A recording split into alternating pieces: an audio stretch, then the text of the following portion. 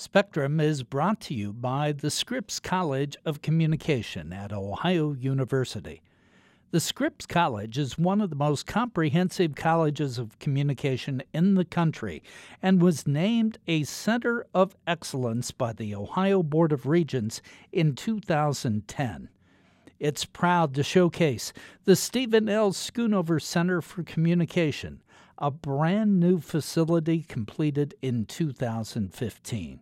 State-of-the-art laboratory spaces and flipped classrooms are just two of the many features in the new building. Read more at ohio.edu/Scripps College. Welcome to Spectrum. Spectrum features conversations with an eclectic group of people. Some are famous and some are not, but the common thread is that they all have captivating stories to tell. Today we're chatting with Dr. Amina Hassan, an independent historian and an award-winning public radio documentarian who has done work for National Public Radio, the Corporation for Public Broadcasting, and the Smithsonian Institution in Washington, D.C. She's authored a new book, Loren Miller, Civil Rights Attorney and Journalist, published by the University of Oklahoma Press. As both a journalist and a lawyer, Miller fought for the civil rights of African Americans, Japanese American citizens in World War II, Black Muslims, and the Latino population in Southern California. Give us a snapshot of Loren Miller. He's not as prominent in the popular press as Thurgood Marshall, perhaps, or Martin Luther King or others, but certainly a major force in the civil rights movement. He was very significant. The reason why people can live where they want is because of people like Loren Miller and Thurgood Marshall. He overturned racial restrictive housing covenants back in 1948. He went before the Supreme Court twice. He owned an African-American newspaper. He was from the Midwest. He was born in Nebraska and lived the rest of his life, or an early life, in Kansas. And then he came out to California. He graduated from Washburn College with a degree in law, and then came out to California in 1929 and became quite involved in newspaper world as a reporter, and also involved with the NAACP as an attorney. So he went back and forth. He was a poor boy. He had a fascinating life, and I want you to tell the story. He came up from absolute poverty. His one of his parents, his father, I believe, was a slave, born in 1903, early part. But your family was involved with him early on, correct? I knew Loren Miller's name when I was a child in Los Angeles, but I didn't know much more than that.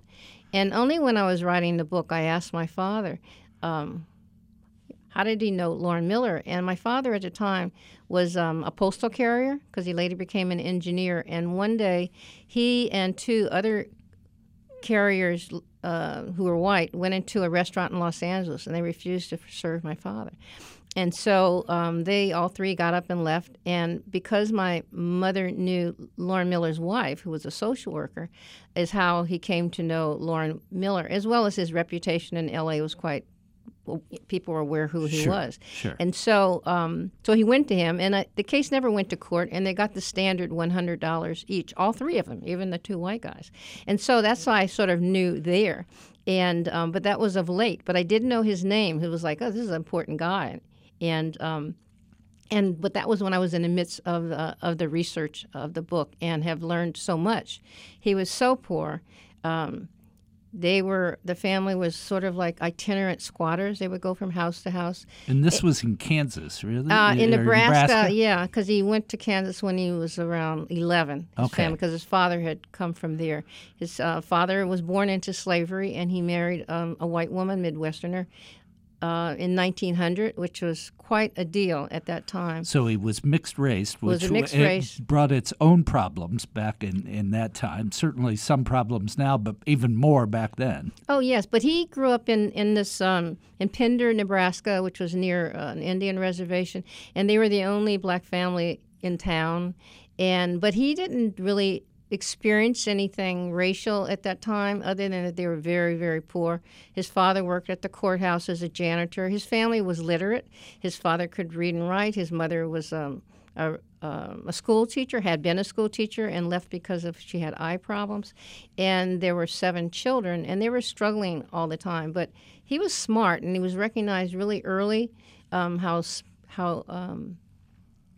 how intelligent he was, and he had a great deal of encouragement. And then the family moved to Kansas, which is where his father was from, and that's when he ran into some level of racism, not extensively, but there was some of that. And then he went off to college, but he had always been encouraged. He had a school teacher. In fact, when he moved to Kansas, he didn't like his new school, and he wrote his former teacher in Nebraska to complain about it. And she said, work hard, Lauren. Don't worry. You'll become greater than the teacher who won't give you credit. And then she said something that was quite remarkable. She says, maybe one day, Lauren, you will be our president. And if not our president, you will be something really significant and do something very important. And this teacher was a white woman. And she's telling him in like 1914, that he could possibly be the president at a time when a black boy would not even consider anything like that. But he knew he had this encouragement that he would do something very, very significant and important, and he did. But he had this encouragement. He was a bright young man. But really was into writing, as I understand it. Right, he was a real thought introvert. He was going to be a creative writer. Certainly wasn't at that point the bombastic image you have of a litigator. Sort of a quiet and really liked the written word. He wanted to. He had wanted to be an attorney at some point in his life. That's what his father wanted him to do. And but as he got older, he became more enamored with writing. He wanted to write novels and poems, and he did, but they weren't necessarily published. And he went off to law school, and but it was always this back and forth kind of thing. And I think the compromise was journalism, that he could be active and also write in that kind of way. And it brought notice to him being in the press. But yes, and he became really good friends with the prominent writer Langston Hughes. And Miller preferred political activism and writing to the law. And they went off to the Soviet Union in 1932 to make a movie about black life in America. And there were 20 other people who were on this trip. And the film was never finished. It was a big chaos. And he came back to the United States, and that's when he got married. His new wife encouraged him to go back into the law, and that's how he did at the height of the Great Depression. So he went back. He was working as a journalist and a lawyer. The Great Depression, though, did have a major role, as I understand it, in him making that shift into the practice of law. Law was one of those things. He was admitted to the bar, got his legal education, but it was in the background until the Great Depression and, as you say, until he got married. Right. And his wife was very supportive, because when he was in the Soviet Union before they got married, she would send him money. She was always supportive of him. She was a social worker. She had graduated from the University of Southern California and had studied to be a social worker. And she always had that job, and she rose up in the system. And in 1935, he went to New York, and he worked for various publications, mainly the New Masses, which was a communist publication. And she supported him then. And as he got closer to 1936 or so, then he became, more the attorney. and balanced his life between being a lawyer and being a journalist. But she was extremely important in his life and very, very supportive. But the Great Depression took a toll on people. He went back to California, and his practice of law was not entirely, but it certainly was cause-oriented. Wouldn't you agree with that? Right. He focused on education and housing issues.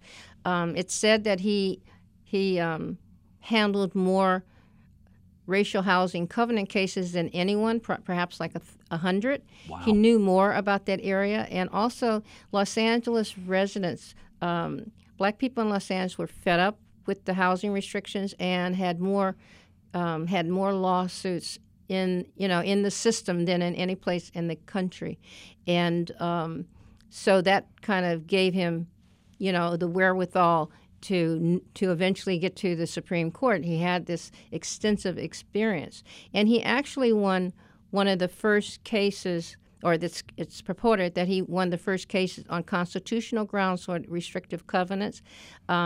He had represented Hattie McDaniel, who was the first black woman to receive an Academy Award. That's right. Had gotten an Oscar for Gone with the Wind. And she moved into an area in Los Angeles, an exclusive area in Los Angeles called Sugar Hill. And when she thought that she wouldn't have any trouble, she did.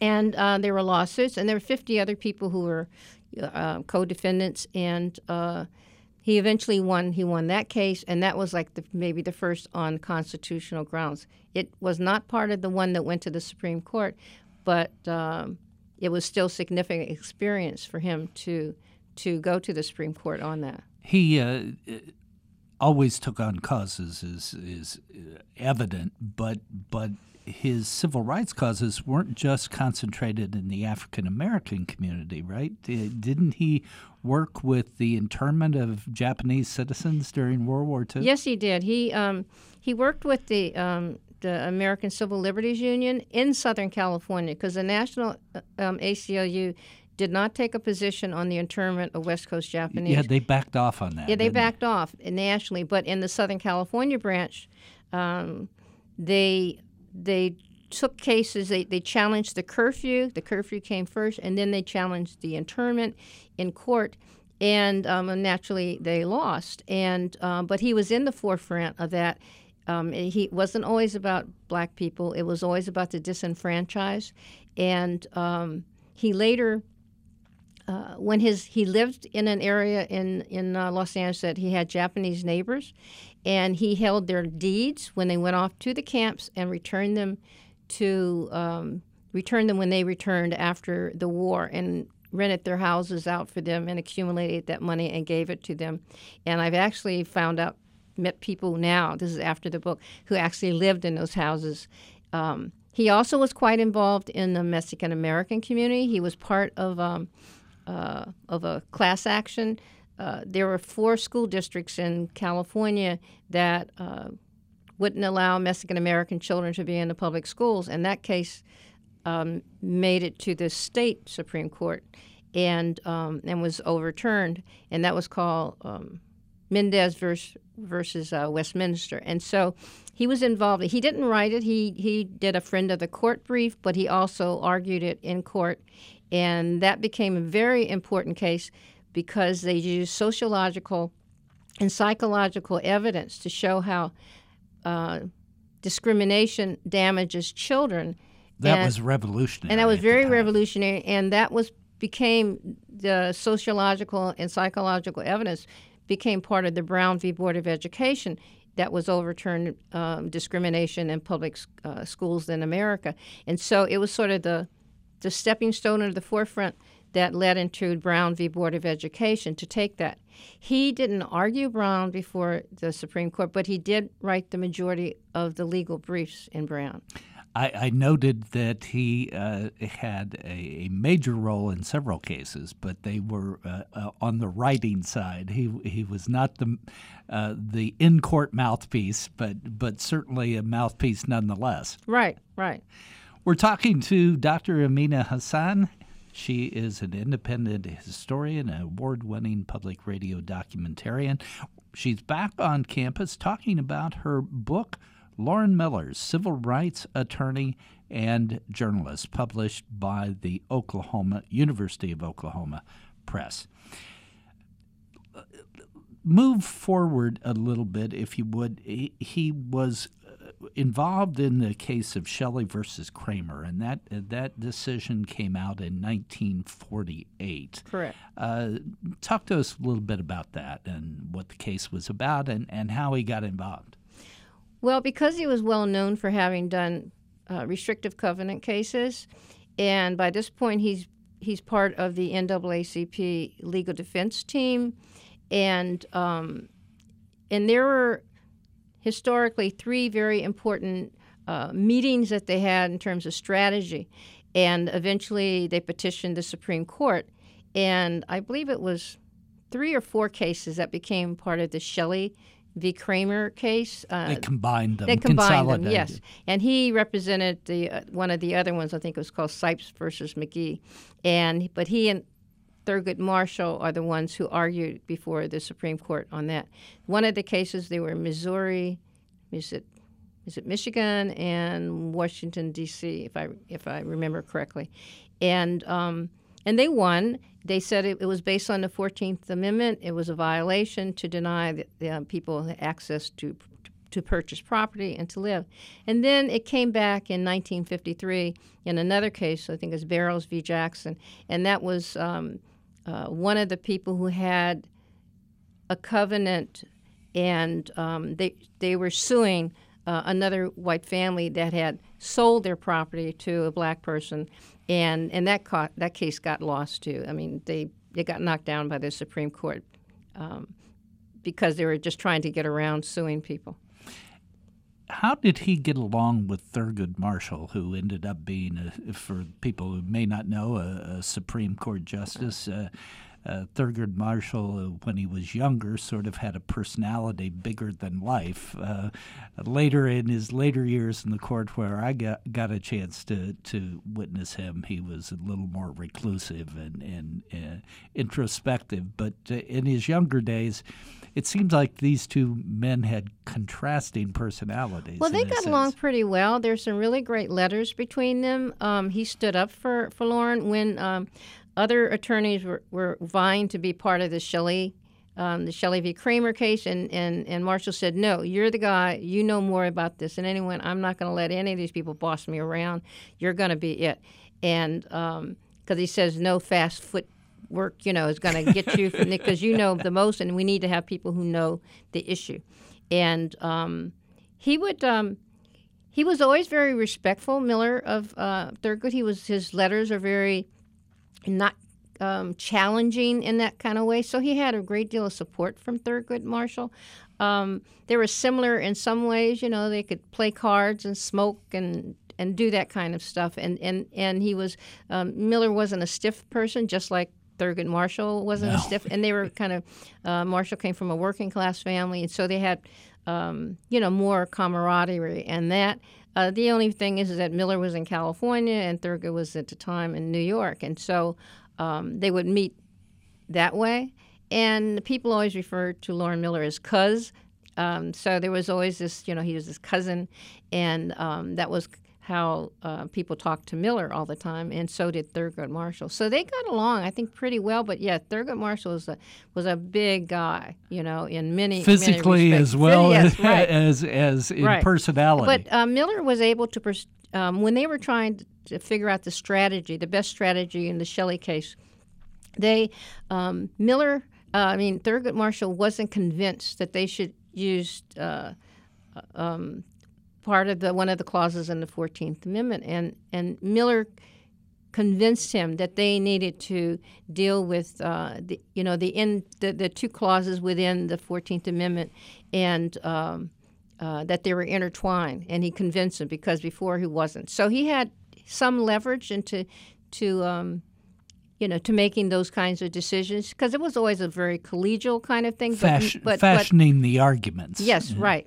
And pinpointing. Yeah, they did the on the due arguments. process and equal protection. He wasn't so strong. Thurgood Marshall wasn't so strong on the, I believe it was the equal protection part of it. Right. And Miller convinced him that this is the way to go. That was all going on in the late 40s, early 50s, but in 1951, Loren Miller bought a newspaper, Right. the California Eagle. Talk about that. I mean, it seemed like he had to nurture both sides of his professional personality almost simultaneously. Yeah, I think.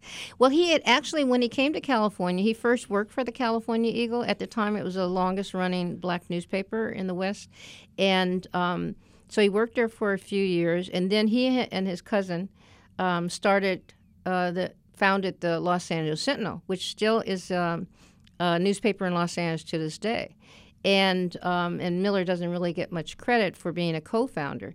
And then in 1951, he did buy the California Eagle, and because through the years he had been working more with the Los Angeles Sentinel, and so he sold it in '64 when he became a judge. So and he changed it a little bit. He had been extremely to the left and had been charged sometimes with being a communist, which he always denied. But because he had worked for communist publications over the years in the 30s, that he took sort of an anti-communist stand in the when he bought the California Eagle. But he always was working for the cause of the disenfranchised, no matter what. And I think it was because of the Red Scare. He sort of took a public state, position because of what was going on, and so to I guess appease people. And there was an outcry in the very conservative community against him having the newspaper, as well as when he became a judge in 1964. We'll be back after this message. This program is brought to you by the Scripps College of Communication at Ohio University. The Scripps College offers the foundation for individuals seeking to blend creativity and practice so that graduates have the freedom to direct their skills and move the world forward. The Scripps faculty takes a multidisciplinary approach to academic, professional, and social growth so that graduates have relentless optimism to navigate the changing media environment.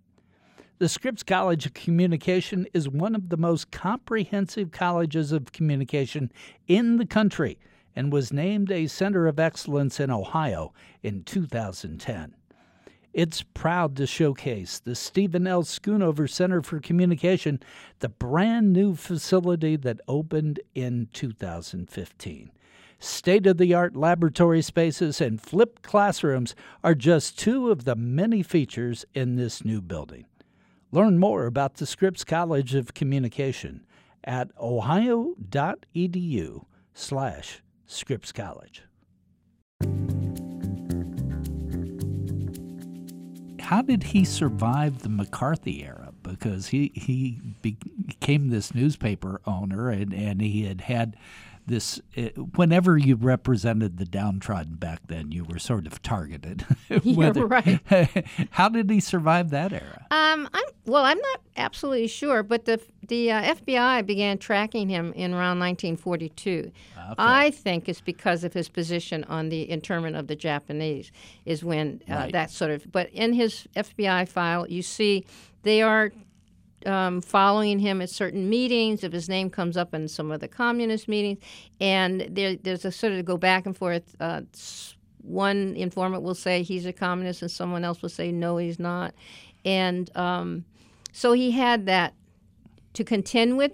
And the FBI, I think in the 50s, did come in and talk to him once in his office. There was a big black communist who came to California, and when the FBI came to talk to Miller, I can't remember if it was either before or after that time. And but I think maybe because of his legal work, that he wasn't attacked or suffered as other people or imprisoned because of during the Red Scare. They didn't want to take him on. Right. I mean, he was a lawyer, and so he was doing legal things, and I think that might have protected him some kind of way. Now, in 1964, Governor Edmund Brown, the father of the current governor, Jerry Brown, in California, a white man appointed him as a municipal court judge in Los Angeles County, County Municipal Court Judge. That had to be sort of a daring move on Edmund Brown's part, in part because of his reputation. How did that work out? Well, Miller knew Brown. He had been a strong Democrat and supported him early on, and they had a relationship. They knew each other. He knew what Miller's work was about, and he was and Pat Brown was nominating various African Americans to the court at that time, and Miller, in many ways, was much later. When that happened, he had the experience, but he would have been about 61 years old. Yeah, and it would have been a flag because of his relationship with the communists and all of that. So it took a while for Pat Brown to appoint him, and then later Jerry Brown, Edmund Brown's son, the current governor.